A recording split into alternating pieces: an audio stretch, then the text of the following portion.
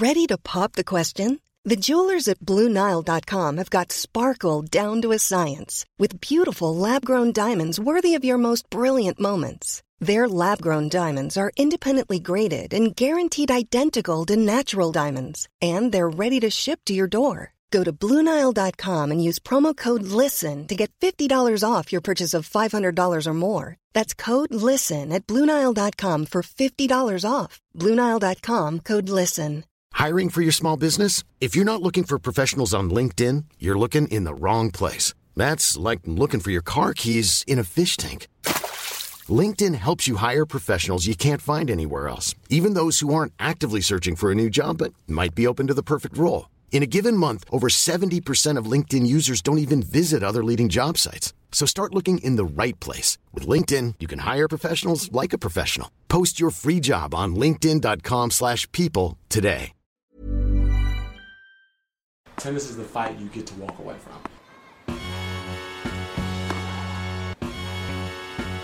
Renee, hello. Hey, Caitlin. How are you? I'm great. We have so much to talk about. We do. Okay, so here we are at the Ludlow House on the Lower East Side. You just returned from Chicago. We had a fantastic interview that you did with incredible luminary coach Kamau Murray. Kamau. We're going to get to that in a second. Before we do, should we... Have we ever had background music? I don't think so. In our podcast? What do you think? It's kind of getting me in the groove. Yeah. Maybe it's the cocktails. Maybe it's the 2 cocktails you've already had, Caitlin. With CBD. I'm real relaxed. Yeah. We could, should you so choose, to get into some topical news and talk a little bit about Justin Gimelstob. Yeah. The former...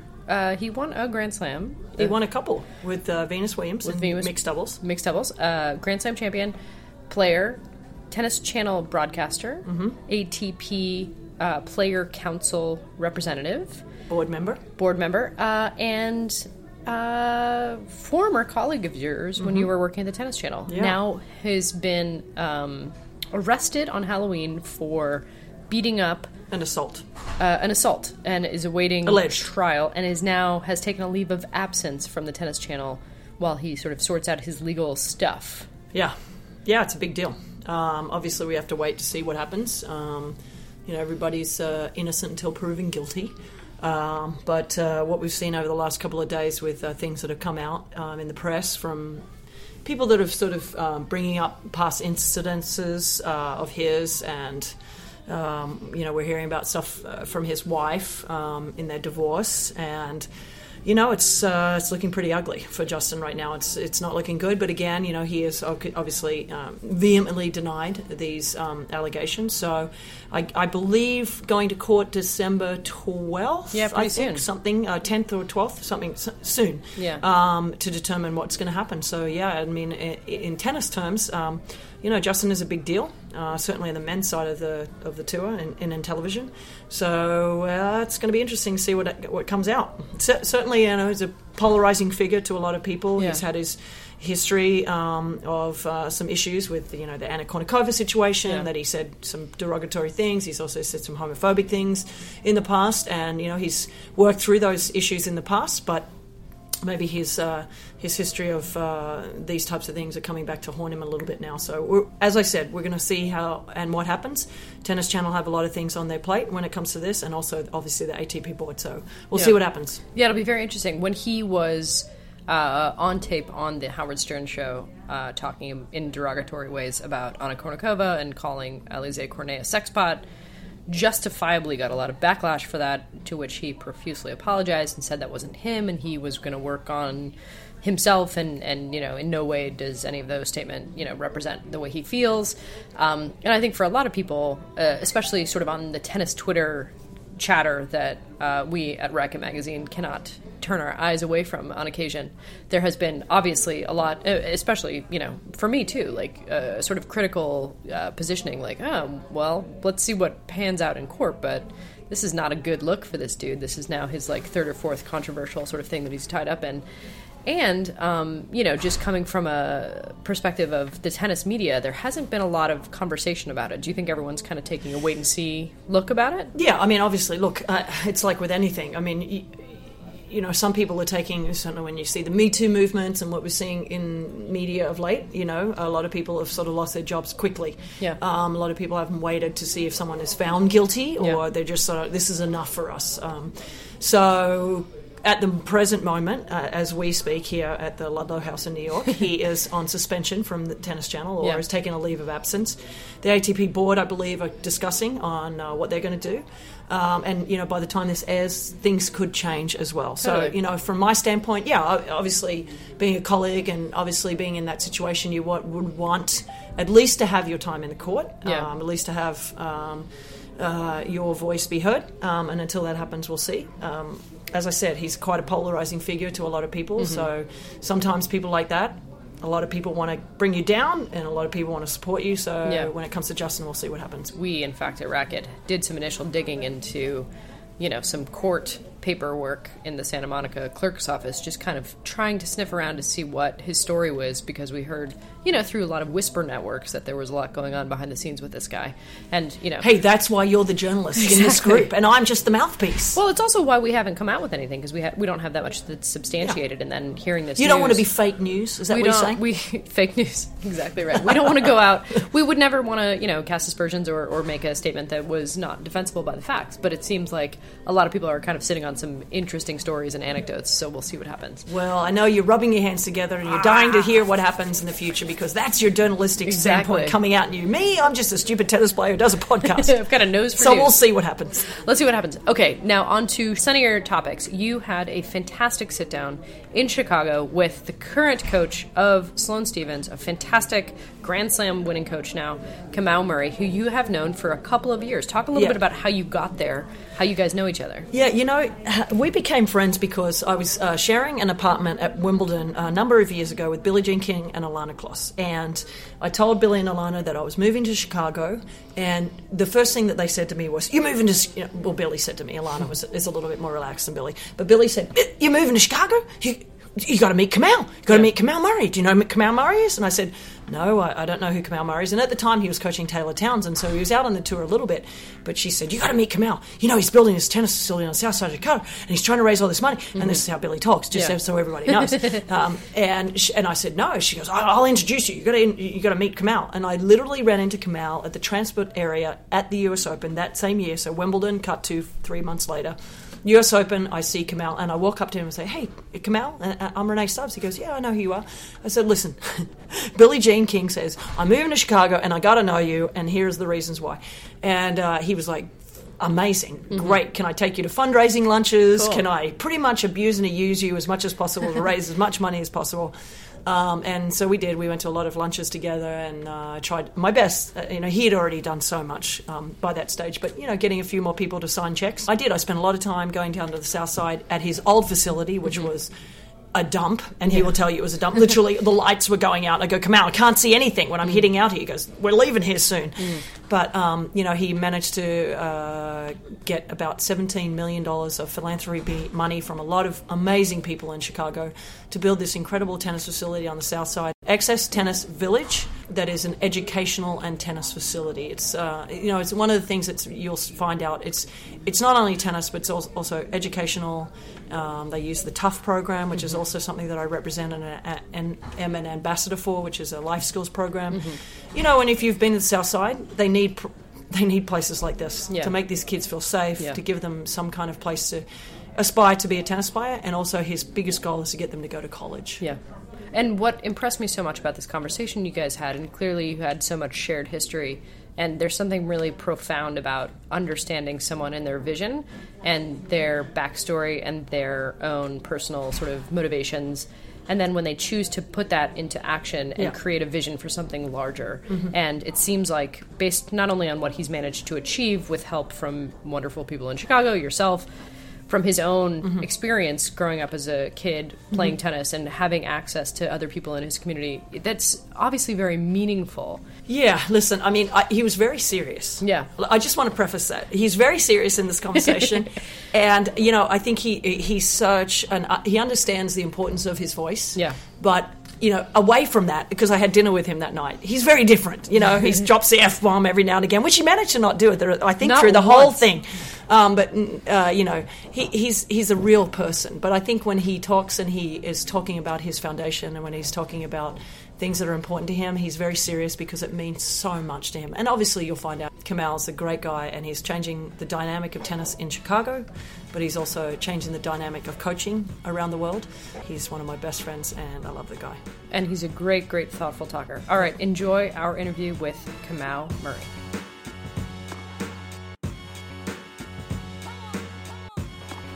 All right, so here I am in Chicago.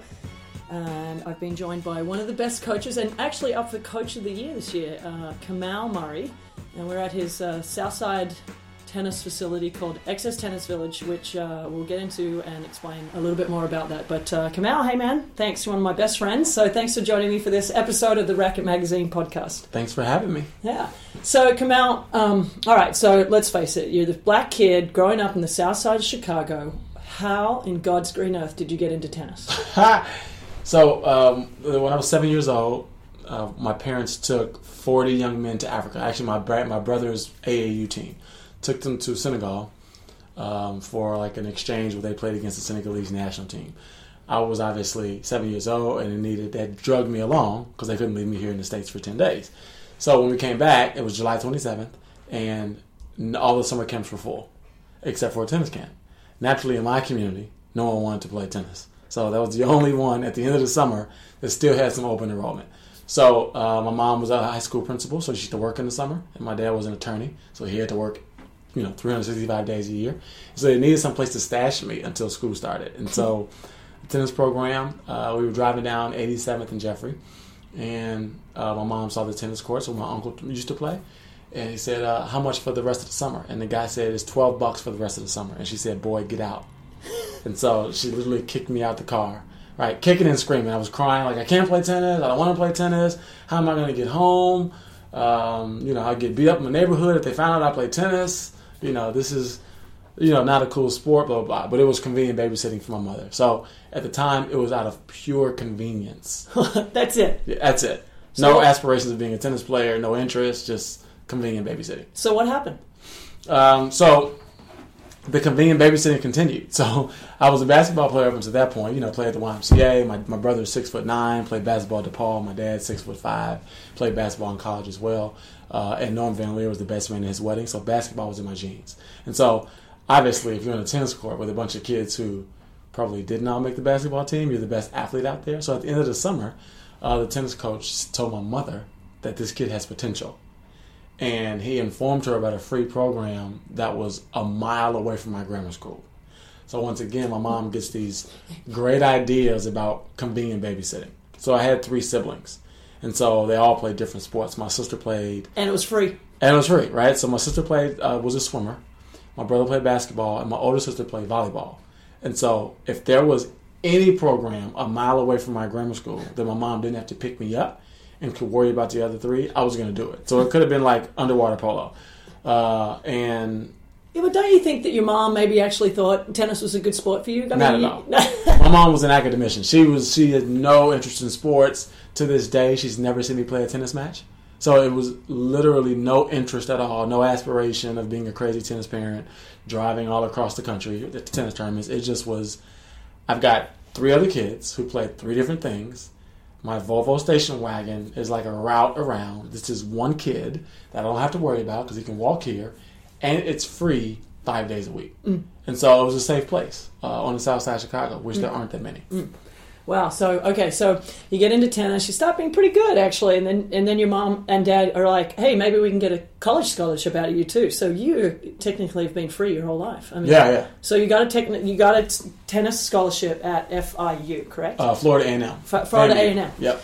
So how was that experience for you as well? It was great. It was, my parents, when I was 14, right, and right around 14 is where all the kids start getting a little squirrely. They start seeing how tennis kind of invades your social life, how you miss homecoming because of a tennis tournament or whatever. And it was about the time where I was like, this is cool. I'm pretty good, but I'm not great. I don't love it. I just kind of am good at it. And it's kind of getting in the way of hanging out after school. With the girls. going to the Herald Washington Library after school and hanging out and pretending to do homework. So we won't tell your mom that. Yeah, exactly, right? So then my parents said, well, look, we've all blessed you with good genes. My mom was very smart, and my dad was a great athlete. All of you all should find the ball. Wait a second. And smart. And smart. Yeah, what, is he a judge by this time? Yeah, he's a judge now. Yeah, so come on, give me a break. He's a smart dude, too. But he's the one with the height and the athleticism. I'm protecting you, Mr. Murray. So he, he said, you all better find the ball and hit it, kick it, shoot it, spike it, because we're not paying for college. Because we shouldn't have to. And so, although my parents probably could have paid for college, my older brother at that time was being recruited for basketball. My older sister was being recruited for volleyball. I was 14 and sort of indifferent to tennis. And my younger sister was a superstar swimmer and track star. So she was a state high jump champion 2 years in a row. So, my dad said, you can quit if you want to, but I'm not paying for college. I'm like 2-0, 2 for 2 right now. You're number 3. You better keep it going here, right? And so I just kept going. And then when I was a junior or senior in high school, I started getting letters from all types of schools, and ended up at Florida A&M. Another kid from Chicago was the graduate assistant coach there. So there was a relationship there, and that's how I ended up at FAMU. All right, so I'll get to the crux of like why we're here today, but you graduate from school, you go to New York, I believe, you do pharmaceutical sales, you are enjoying that, and you come back to Chicago, and this is kind of where everything changed for you. You came back here and did what? Yeah, so I came home right about this time, Christmas season, to visit my parents. I was living in New York, and the old facility where I learned to play had been taken over by another club operator. And what used to be a place that had tons of minority kids with free and affordable programming was now sort of underutilized, underpopulated, prices through the roof, the pricing structure could not be supported by the neighborhood. And so, I stayed home for a weekend, hung out, went back. I was on my United flight, drinking a Jack and Coke. And I had that's big time for you, because I know you don't drink Jack and Coke anymore. You're more about the fruity drinks, but we won't get into that. So I had this bright idea. I said, I'm going to buy out the current operator and restart the program. And, went back to work, obviously, in New York, called my parents and said, hey, I want to buy out, the current operator at the old club. I want to make it like it was. I want to have free tennis. I want to have affordable private lessons. I want to have affordable groups. I want to have this melting pot of black, white, Asian, Hispanic, all who used to come here and just hang out, tutoring, mentoring, all these other things that I think helped me sort of, get through life and stay out of trouble. Yeah. And I was very much a kid in the middle child from a middle class family in a middle class neighborhood, and without sort of clear direction. I didn't know what I wanted to be in life, and so that kid could easily go the other way. Yeah. Right. And so tennis helped me continue to move forward as opposed to going backwards. And so I wanted to kind of create a safe haven where people could come and all move forward together. And got the courage to do it. Took a loan from my parents. Right. Wait. Well, hold on a second. You went to your mom and said that, and she said, yeah, she's like, boy, you out of your mind. She said, I'm 2 years from retirement. I don't have X amount of dollars to give you. The house is, I got only on $20,000 on my house. Good luck. Right. And then my dad called me a couple days later and said, hey, I talked to your mom. She told me what you want to do. I think you're out of your mind, but I'll refinance the house and loan you the money. But I need it all back.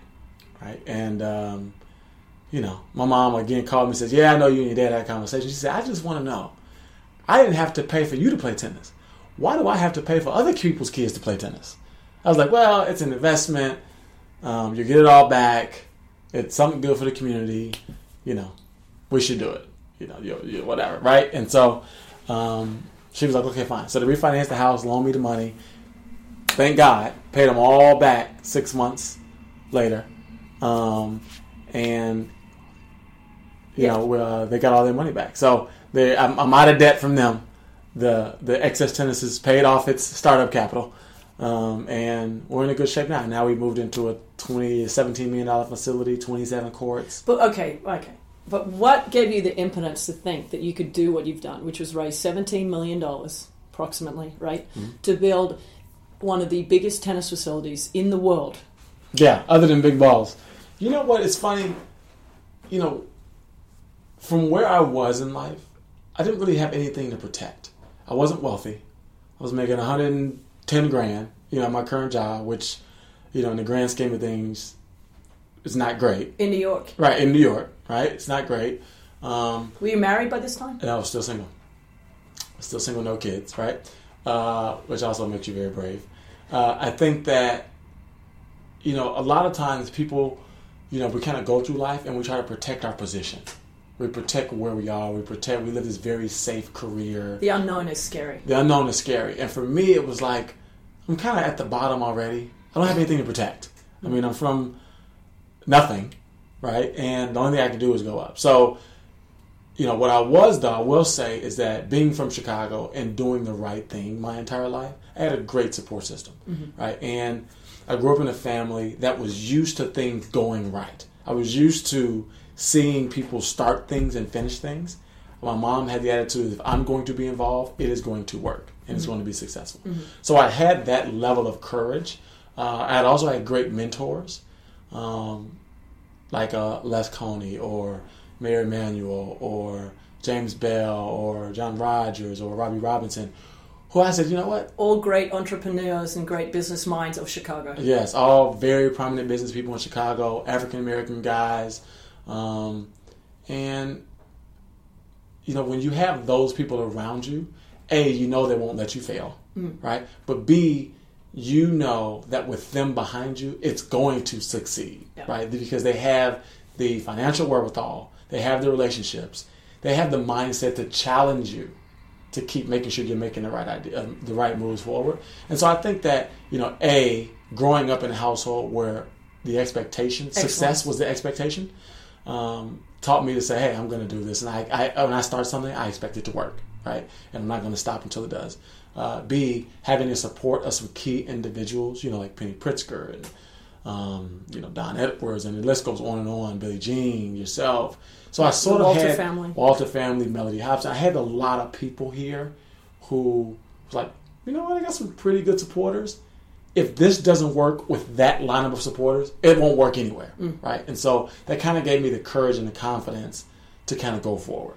Okay, so you're literally in the middle of building, as I said, one of the great tennis facilities. And if people are out there that come to Chicago, you need to come to this facility and check it out, if anything, and see what it's doing. But you also, as that was all happening, you decide to take a full-time coaching role with Sloane Stephens. So, I mean, the juggling that you were doing then, how difficult was that? Because you just said that you're essentially saying when you do something, you want to do it excellently, right? So you're doing this amazing program, you're building this incredible facility, so you want to do the excellence behind it. And I know you sleep like 2 hours a fucking night, which is like insane. But then you take on Sloane. So what was the juggling act like for you?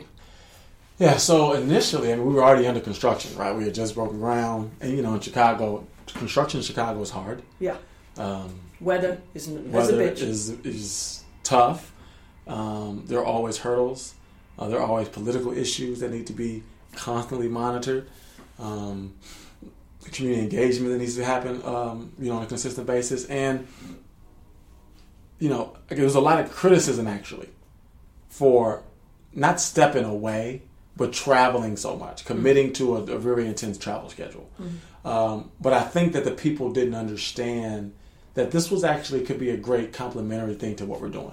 It could be a great example. Working with Sloane would be great. It would be great to take the mission here, give it a global platform with a very talented player, a very charismatic player, one who was also African American, one who was very philanthropic and had a great heart for kids, and could personally, as me being the figurehead behind Excess, could get rid of this notion like, oh, he's just a good Southside coach. Yeah. Right? Oh, he's building a community center. Because that's not what we're building. We were trying to build one of the best places to play tennis in the country that just so happened to be located on the south side of Chicago. Yeah. And so early on, people were reducing what we were doing to, oh, he's building a tennis YMCA. I was like, guys, come on. I think I'm a pretty good coach. Yeah. I think I have great mentors and great people I talk to, Zena Garrison, Billie Jean King, Renee. I mean, a lot of people I talk to. It's like, we're not just building a YMCA, right? So I think working with Sloane help sort of elevate your status. My status, which also helps people believe more in the program. Yeah. Right? And so I always knew it was complimentary because I was connecting all the dots, where I think the people who were criticizing earlier, like, oh my God, he's not committed, or he's kind of stepping away, they weren't really connecting it. I think now they all get it. But how stressful was that time for you? It's very stressful. But, I've learned you just got to... Oh, hey, listen, you got to work. You got to work. I've learned you got to just keep going. You know what I mean? So you got to keep going, and you got to just, trust that all the dots to connect.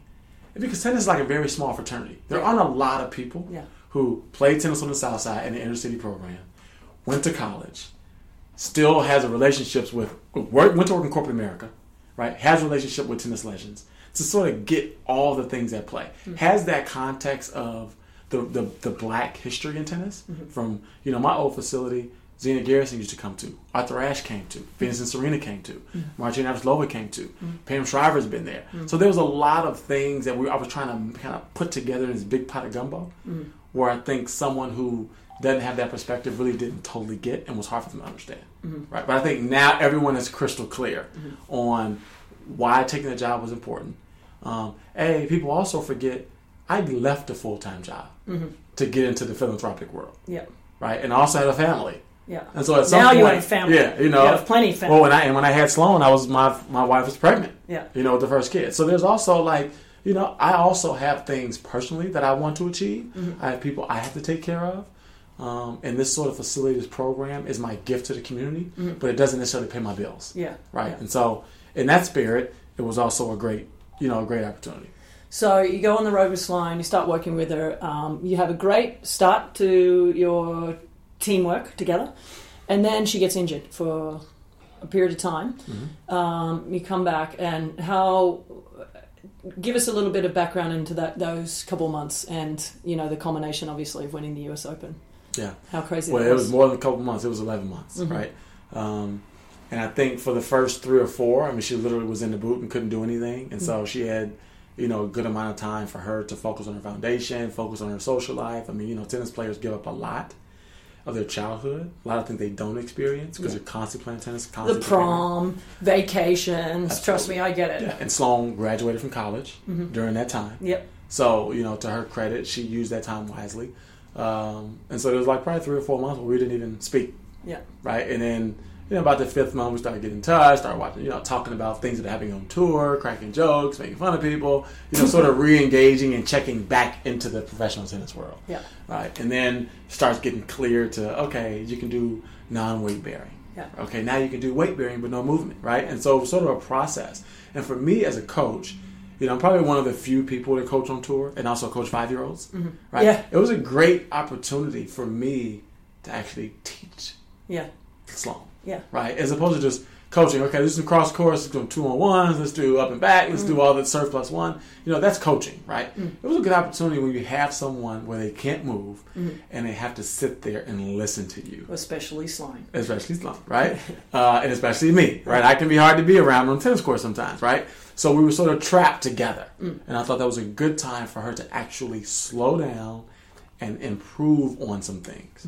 And I think that is why she's a different player now, because at 11 months gave her and I an opportunity to, dissect the game a little bit. Let's dissect and let's isolate a few things, work on them in a very patient, methodical manner, because we're not preparing for Rome in 2 weeks. Yeah.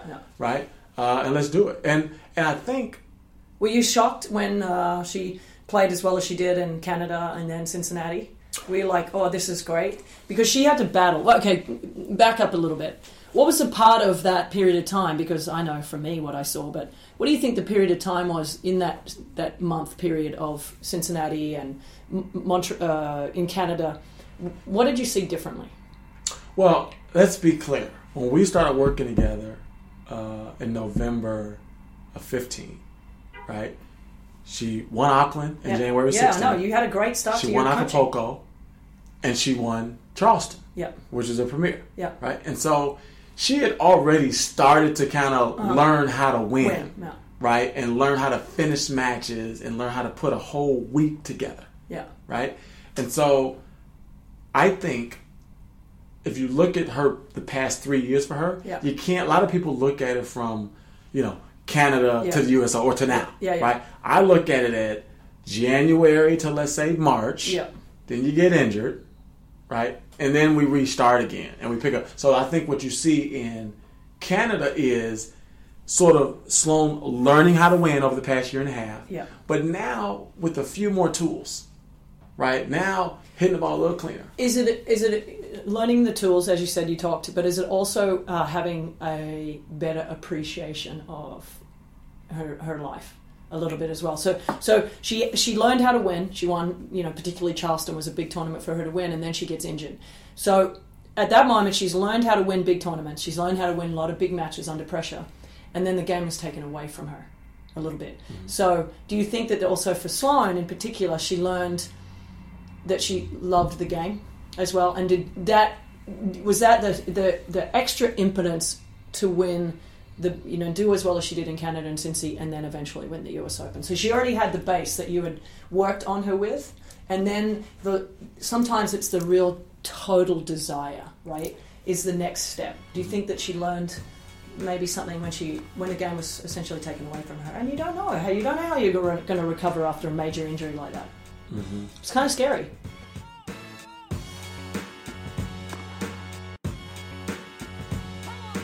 Because really tennis is so much about that little bit of passion. Okay, when the shit hits the fan on a court and you have choices, am I going to fight really hard? Am I going to dig in or not? And it's normal to not dig in all the time because it's really bloody hard to be really good. Do you think that sort of helped her a little bit to appreciate what she actually was doing for a living? Okay.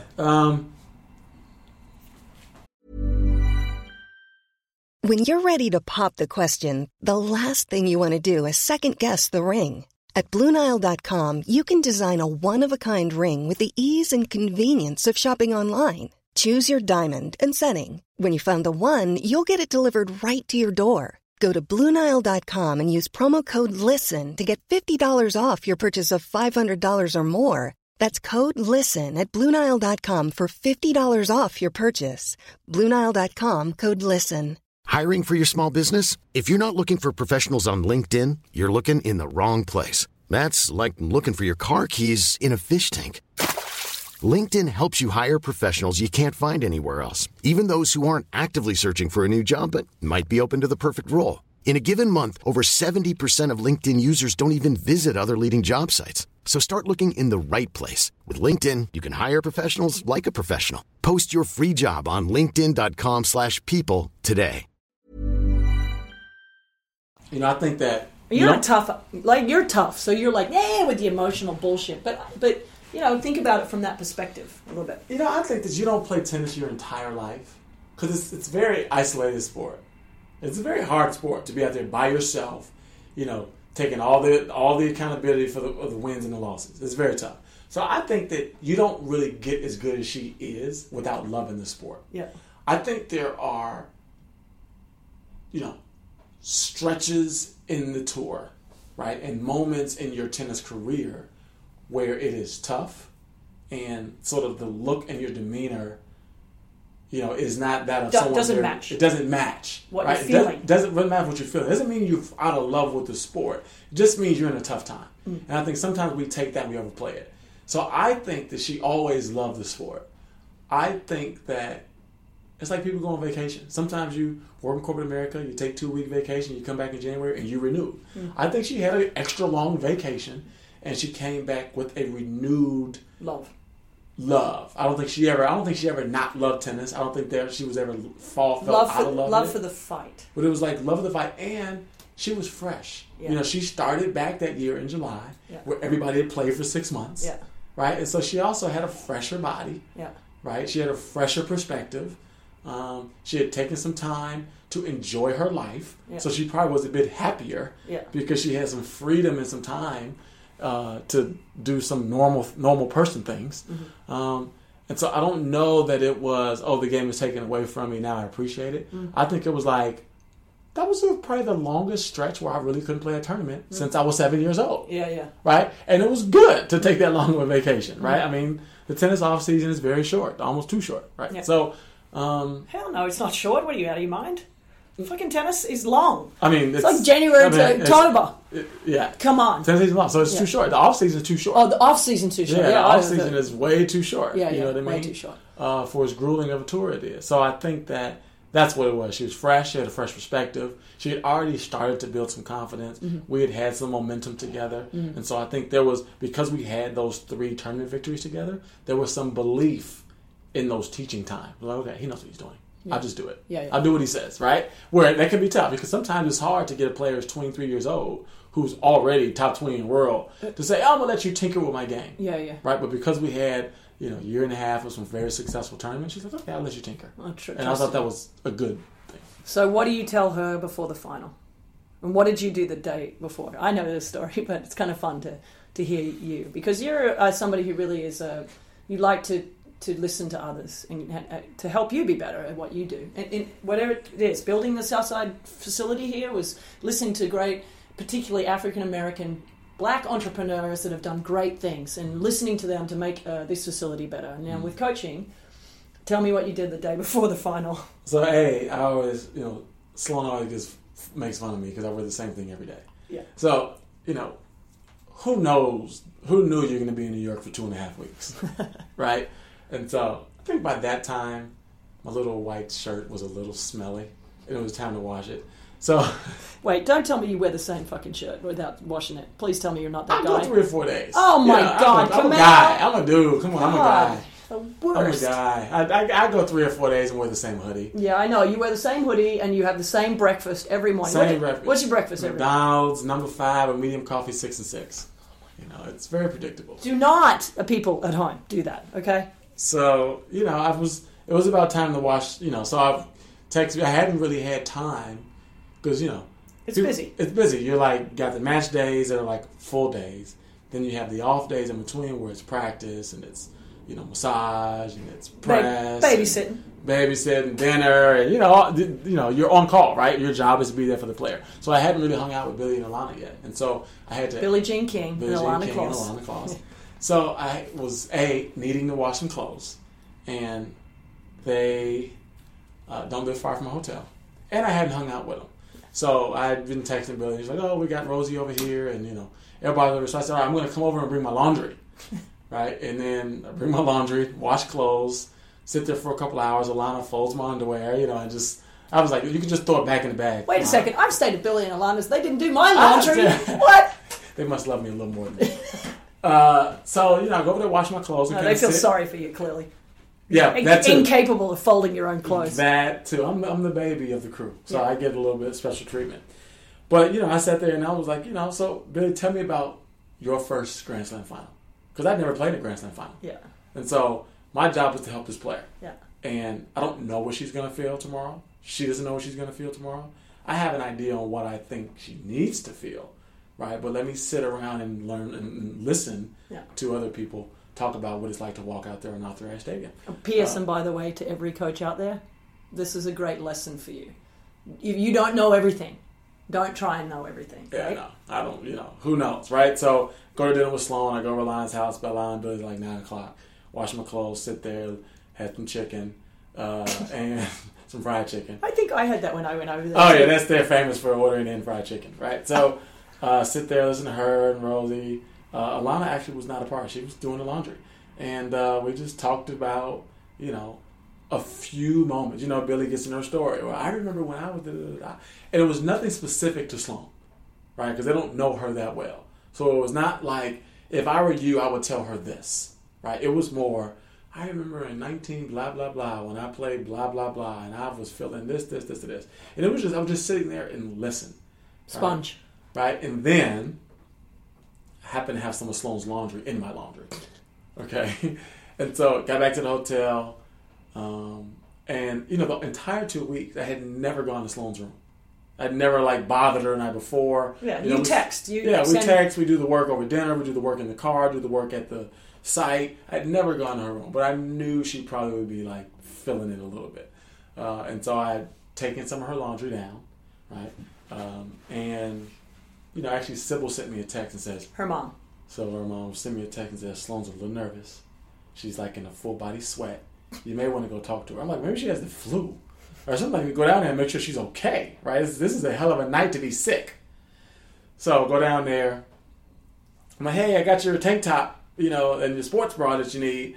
I was like, I don't need that. I got my clothes already and blah, blah, blah. You just want to come check on me. I said, damn right I want to come check on you. So then it's like, all right, come on in. Right? So then it was like, hey, open invitation to sort of like talk about it, right? And so you sit there and you let her talk, right? And then, it's good not to respond right away, right? And so didn't respond like, oh, you'll be fine. It's no big deal. No one will probably come. You two are young players. Stadium will probably no one's going to come. Yeah. Don't worry, Arthur Ashe Stadium will be empty. Just pretend you're playing Madison on the back court somewhere. Yeah, you played there multiple times, just like playing a little practice match. We actually played Madison, our first practice of the year in New York, of the tournament. Yeah. We shared a court. How many times does that happen, though? Yeah, it's kind of random, right? Very random. I always the first player I see, I'm going to play for sure. I'm gonna play. It happens all the time. Yeah, so, I was like, oh, no big deal. We'll be all right. You just keep the ball on the court. You'll be fine. Stadium only be half empty because Serena's not playing this year, and everybody comes to watch Serena. You'll be fine, no big deal, right? And she was like, our lives could change tomorrow. I was like, wow, she said that to you. Yeah, she's like, our lives could change tomorrow. I could be a Grand Slam champion, the person that lost it. And I was like, yeah, I could be a Grand Slam. I was like, my life gonna be the same regardless. Not really, you'll be fine, right? So it was like, not really, right? But you try to kind of reduce and help them manage the moment, manage the stress. And then went back to my room and sort of process, right? And so by that time I had already figured in my mind how we should play the match, right? And so we very briefly give it to her, just so she has extra 12 hours to kind of soak it in and think about it. Tactically, what to do. Yeah. How to play. How do you set yourself up? Madison is a great player. Doesn't have a lot of things that she doesn't do well. So it's how do we kind of focus on ourselves for tomorrow? Because it's really hard to be in your first Grand Slam final. Yeah. Right? And to focus on somebody else. Yeah. Right? So it's like, here are the things that you need to do. Yeah. Right? To sort of manage your nerves, manage your stress, and manage the moment. And so, and the truth of the matter is, 5 or 10 minutes before the match, it all goes out the window anyway. Because in that moment, you're just so stressed, you're trying to make the ball. And so the night before was great. And then after that, I went out for drinks.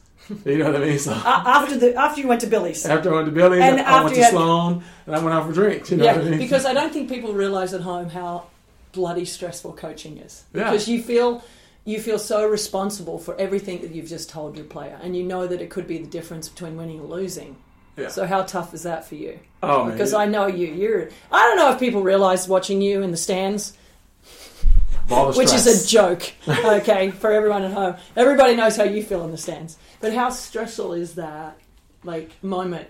Is there been times, too, where you're like, oh, shit, what you told them is not working? And you're like, ugh. Yeah. And they look oh, shit, I got that wrong. Yeah, and they look at you like, that side eye, I can name 2 matches where there were 1 or 2 things that I was like, shit, we should have did something different. Yeah. Or shit, instead of that, we should have did this, right? Lucky for us, now we have the on-court coaching in women's tennis. So you get to go out there and kind of regroup, right? But in Grand Slams, you don't. Yeah. But, I think you want to make sure you got it right, right? You want to make sure you did your job and help them as much as possible. B, you want to make sure they interpreted what you said correctly. Yeah. Sometimes you can say the right thing and they don't hear it correctly. They're either too literal or not literal enough. And so, those things are always, you don't really know until the first 3 games. Yeah. Like the first 3 games, you're like, I probably wasn't clear enough. Yeah, yeah. Or I don't think she understood what I meant. Yeah. Right? You know what I mean? So, but that night you're kind of like, damn, did I say too much? Yeah. Or should I have left this unsaid? Yeah. Like sometimes a good coach leaves certain things unsaid. Like don't talk it up. Like don't bring it up. Yeah. You know what I mean? Don't bring it up and make them think about it even more. You know what I mean? So things are going swimmingly in the final. You get up pretty comfortably in the second set, and are you just thinking, oh my God, this is going to happen? Like, this is going to absolutely happen. I mean, how crazy was it when that last point was played? I mean, everybody knows her look of just turning around and looking at you guys like, did this just fucking happen? Yeah. I think that... Other than the birth of your children, which we know you've had a couple. I had to faint. Oof, my goodness. I think that, I was happy for her. I was happy for her mother. I mean, her mother's invested more than I have, right? Her mother invested 17 years into this whole process, right? Essentially as a single parent. Right, you know what I mean? And a lot of money financially, a lot of mental energy and stress. Obviously her mother. Happy for Sloane, because I think we all, the entire tennis world knew she had the potential to do this. And I think had given her some grief about not having done it, right? So that monkey was finally off her back. But how much impotence how much satisfaction did it also give you as a minority coach? Because ironically that year there was, I believe every person that won a Grand Slam that year was a female coach, and then you were the last one, and it was either going to be you or Lindsay Davenport. So essentially minority coaches, women, Medina Garrigues, Conchita Martinez, I can't remember who won the Australian Open that year, which is terrible, but you potentially, it was one of the two of you, and then all of a sudden, it's you. Yeah, for me, I looked at it like, wow, okay, I'm an African-American coach to coach somebody to a Grand Slam, right? And there's only been two others. Walter Johnson coached Arthur Ashe and Althea Gibson. Yeah. And then Richard Williams coached, obviously, his two children. And then it was me. Yeah. And so I was like, whoa, shit. Now you're in like an elite sort of historic, very small group of people, right? Yeah. And that was very satisfying. And you never know what that's going to do, right? But I was also excited for the people who had supported me, right? You get people who are early supporters of XS and early donors and say, oh, Kamau's a really good guy. He's a rising star. He's a great coach, right? And then this was like, hey, guys, I told y'all he was a great coach, right? You know what I mean? So I think I was happy for Sloane's entire family and everybody that had a hand in it. And happy for Sloane. Happy for, not necessarily myself, but happy for the people that had supported me, because now they had something tangible to say. Told you guys he was a rock star, right? And then, I was happy for history. I mean, I think that, it's significant that you get an African-American Grand Slam champion, right? Who, since Lindsay, all the U.S. Grand Slam champions have been African-American. Yeah. Right? Incredible. Right? Venus, Serena, and Sloane. And you get an African-American coach, right? And so I thought that There's not another American that has won a Grand Slam, correct? Since Lindsay. Wow. Other than the Williams sisters. Right? That's incredible. And so, it's a lot of, right now I take a lot of responsibility, a lot of pride, but there's also like a lot of responsibility because you have someone's career in your hands. And so I was also relieved that, whew, I got that right. Or that talk last night helped. Or, the talk 5 minutes before walking on the court helped. You don't really want to be the reason someone doesn't achieve something. And so I was happy that I was able to help her. I was happy for her team, again, and happy for all of my supporters. And, it was like, okay, that was pretty fun. And I think, my mom was a history teacher, so I'm a big historian. I was like, wow, this is like going to be historic. I was like, this is kind of a big deal. Not that you get a big head about it, but it was sort of a big deal, right? Do you, and with the facility here in Chicago at XS, is it important for you to also make sure that, you're giving kids that look like you, that belief that they can do whatever it is, coaching or playing or going to college? And what's the most important thing about XS to you, XS Tennis Village here in Chicago? What's the most important thing for you? Well, I think number one, that the success and the caliber of coaching in this building transcends its location, right? Normally, the South and West Side gets the opportunities it can afford, right? People take advantage of programs they can afford, not necessarily the best programs that, oh, wow, they can also afford them, right? And so, I was proud that now all the people in the program who may not have really understood the value that we're getting were like, oh, my goodness, I'm like a part of this. The guy that runs my program is actually, a one of the world-class caliber coach, Mm-hmm. right? And so I think that raised their level of pride, which is what's needed in these communities, right? It's pride. I think we were able to drop the access to that, right? I mean, to be able to walk in here any day of the week and I'm just sitting in here, right? Or to be able to see me on the court with a 5-year-old, like, what are you doing? Or to see me clean the tennis court. This week I was sweeping the courts this week, and somebody said, I got to get a picture. Yeah. So they need to see you sweeping the courts. I was like, no, it's all right. Everybody knows I'm down to earth, and I'll pick up the little mouse that runs around here, right? But I was happy for them because I knew it would allow us to drop that whole tennis YMCA tag. And it will be able to legitimately say, hey, this is one of the best places to play tennis that just so happens to be located in South Side of Chicago. Not like, oh, it's a great community program. Yes, we serve the community, 100%. That's our mission. And education. But I think, sometimes people use that word community as a way to reduce the impact and the expertise that exists in the building. And I know everybody on my staff I respect. We have great coaches here who are all in, fully committed to doing it. And, we hope that people from outside the community continue to come and see it. Well, I got to tell you, one of the first things that I said to you when I was living here in Chicago was the thing that was so cool was watching. I remember the day when we had one white girl that was on the court with me and two black girls. Was it the sisters that day? Madison and Mackenzie were on the court with us. Very poor family. If you've given them essentially free ability to come and play tennis. And they're playing with one of the white kids, was one of the wealthiest kids in the city of Chicago, coming from a wealthy family. And we're playing tennis. And their level was the same. Actually, the girls, the twins, were better. And we were playing doubles, and I said to you afterwards, and then after the set, they were all talking at the net together and just chit-chatting and talking about, tennis and golf, and they were talking about all different things at school. And I said to you, the coolest thing for me is watching these kids that would probably never talk to one another or know each other's stories, talk to each other, because they, particularly the young, what was the white girl? Bella. Oh, God, I know all these guys. I have a terrible memory. But Bella is there talking to Madison and Mackenzie, and there was no barrier of socioeconomics, color. It was like, hey, we play tennis. We're both the same age. We're all the same age. We all have the same struggles about this and that.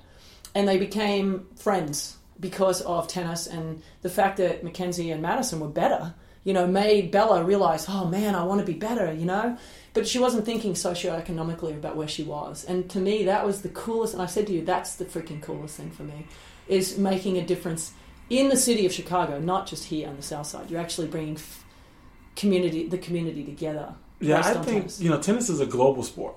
I mean, it's like one of the few, basketball is trying to become global. Yeah. Right? American football is trying to become global, having games overseas, etc. Tennis is global. It's way ahead, right? Yeah. And I think that when we create programs, we need to think globally. We don't need to say, how do we create a program that serves this immediate community, this 1 square mile? We need to think about, how do we create a program that is good enough so that people from outside the community want to come here, i.e. the north side of Chicago, to come all the way down to the south side. All the kids you saw here today from suburbs and out of state in Texas and Wisconsin.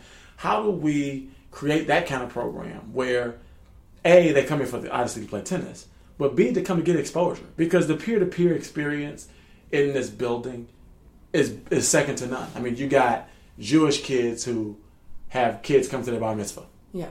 Right? Who have black kids come to their bar mitzvah. You got black kids who I'm not going to that kids anymore because they didn't eat all day, right? Because they're celebrating a Jewish holiday where you can't eat, right? So I think that experience is different. You got kids who live in public housing meeting rich kids and not even knowing about the disparity, right? And I think as they grow up, think about it, they're going to have 10 years of a relationship together. They're here 4 days a week for the next 10 years.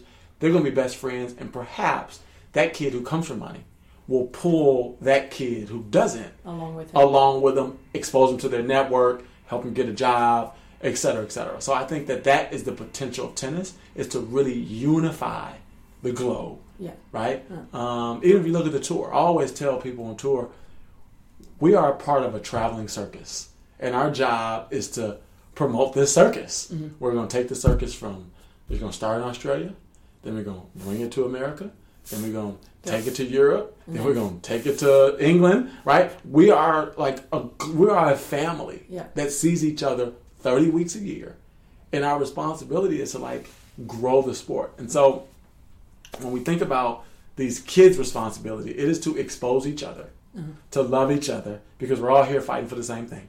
Everybody's trying to get better. Some people are fighting for a scholarship because they need it. Some people are fighting for the scholarship because they want to play college tennis. Right? We're all fighting for the same thing. And I think that, if we learn to understand that we all kind of want the same thing, then I think we'll be better off. Yeah. I love that.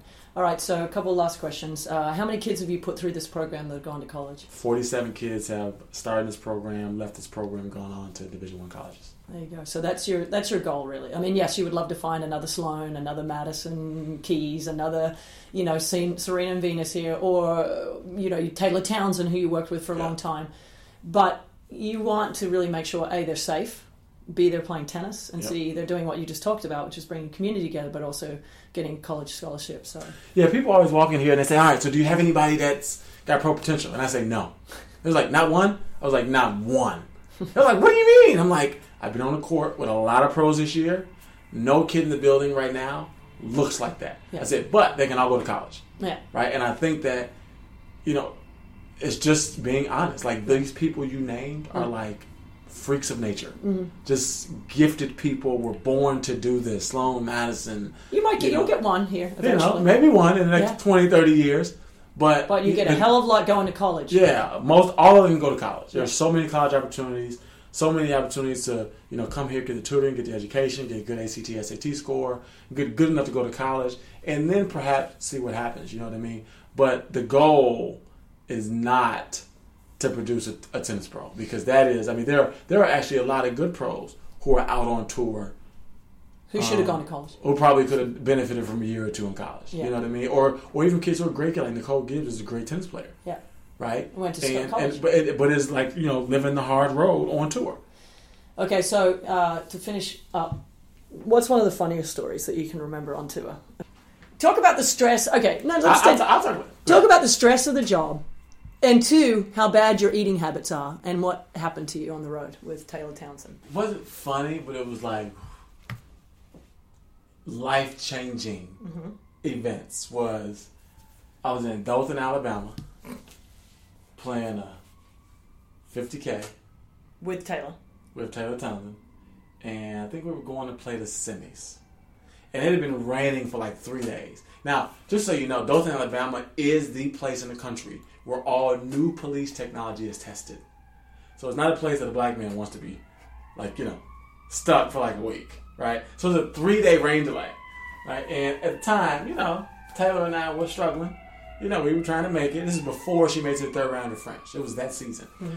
And, this is when she won like the wild card challenge, USTA wild card challenge for the clay court season, blah, blah, blah. We're staying at the Econo Lodge because Sheila Townsend booked us in the Econo Lodge, which was $12 a night, which was not the Tournament Hotel, by the way. Yeah. Okay, and it was roaches and it was a dump. Working girls and everything in that hotel.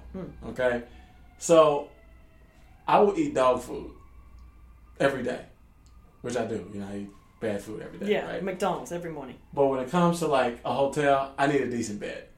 Right, I need a decent sort of place to kind of lay my head, especially when you're trapped in a hotel for 3 days. Mm-hmm. So, after a 3-day rain delay, we were finally able to get back on the courts. We were driving to the next match. And I'm like sitting at the stoplight. Now, my time in pharmaceutical sales helped me become really good with anatomy and medical conditions and all that kind of thing. So, we're sitting at a stoplight. And I'm like, Taylor, I'm having a stroke. And she's like, yeah, right. I'm like, no, I'm serious. Grab the wheel. I'm having a stroke. Now, at this time, the kid didn't even have a driver's license, okay? So, I'm like, grab the wheel, pull over. So, we pull over. And, so, I'm like, right foot on the gas, left side of my body is completely numb. And, like, I'm like, pedaling until, like, steers the car into a parking lot. And then this is when the iPhone, you hit your little thumb to unlock your iPhone. Mm-hmm. So, she takes my thumb, unlocks my iPhone, to call Jen. Your wife? Yes, my wife. Says, oh, Kamau's having a stroke. So she calls 911. So then 911 comes. And the ambulance come, put me in the ambulance. All right, Taylor, we're actually not that far from the site. You can drive this car. Just drive really slow and go play the match. Come on. Right? She's like, I'm not doing that. I'm like, just take the car, play the match. Job first. Do this. And we've been here for 5 days. You might as well finish the job so we can get to the French Open, right? She ends up not doing it, right? Which I was still pissed at her for that. She should have just took a little rental car. Well, because she was concerned about you. I would have been all right. And I ended up being all right. So anyway, I have an ambulance, and turns out I did have a stroke. It takes me to a hospital, which I don't want to be in the hospital in Dothan, Alabama. Okay, so they're about to give me a drug called TPA. TPA can cause bleeding in the brain. So if you don't have a full-blown stroke, it's not worth the risk of taking this drug, right? So I'm like stalling. No, don't give me that because I knew about it from my pharmaceutical days. Don't give me that. Don't give me that. No, you need it. You need it. You need it right away. You got to take it within 90 minutes, et cetera, et cetera. So within that 90 minutes, the function on my left side actually started to come back, right? So it turns out that I had a TA, which is a mini stroke, right? And so before taking TPA, which could have messed me up, the function came back and I didn't have to take the shot, which is thank God. But let me tell you, that was like life-changing. So now you just have McDonald's in the morning. Yeah, so now instead of McDonald's 3 times a day, I'm having once a day. Now, 3-star or better hotel. So that's what got you a better hotel. Having to have a stroke. Yeah, and I'm not going to play any more 50Ks. Right? Ever. In small towns. Certainly not in Dothan. It's big leagues or I just stay home and work with my 5-year-old. Oh my God. Okay, so that just tells you how... Oh my God. It is. I mean, it was the entire... But at the time, I was also going through a lot of stress of trying to get this thing done and get this thing built. But, now that actually taught me to just slow down and breathe. Yeah. You know what I mean? Like, not to be stressed, to just breathe, everything will be okay. Because I do have a tendency to get kind of wound up and be a little intense. And I will say over the past couple years, even for Sloan's very kind of cool, calm, kind of collective. I've had to sort of learn to just be very calm and a little more quiet and breathe. Zip it. Even if I'm like, shitting myself inside, to just externally just... Meditate. Gotta learn to meditate. Be very calm. Gotta right? meditate. And so that is probably the scariest moment of my short life. It definitely changed my eating habits. It changed where I lay my head, and sort of taught me just to breathe. And that's the one thing I always, even as a coach, I always tell Sloan, just breathe. You're fine. It'll be okay. Trust me. Just breathe. I've been on the side of the road having a stroke. Yeah, you're going to have a stroke here in Arthur Ashe Stadium. You'll be all fine. She'll give you another chance, right? Because the great thing about the sport... Gives you another chance.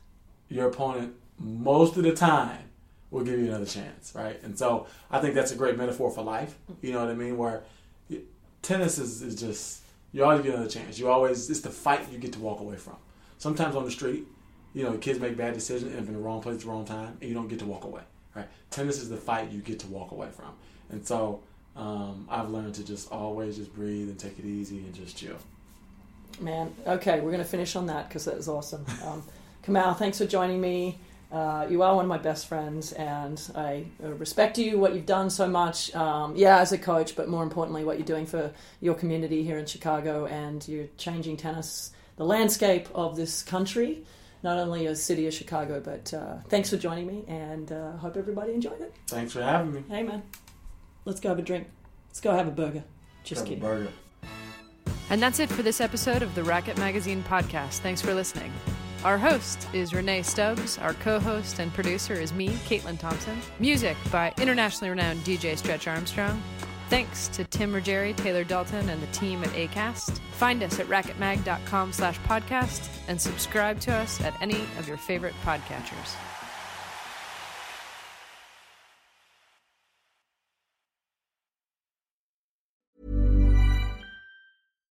Hi, I'm Daniel, founder of Pretty Litter. Cats and cat owners deserve better than any old-fashioned litter. That's why I teamed up with scientists and veterinarians to create Pretty Litter. Its innovative crystal formula has superior odor control and weighs up to 80% less than clay litter.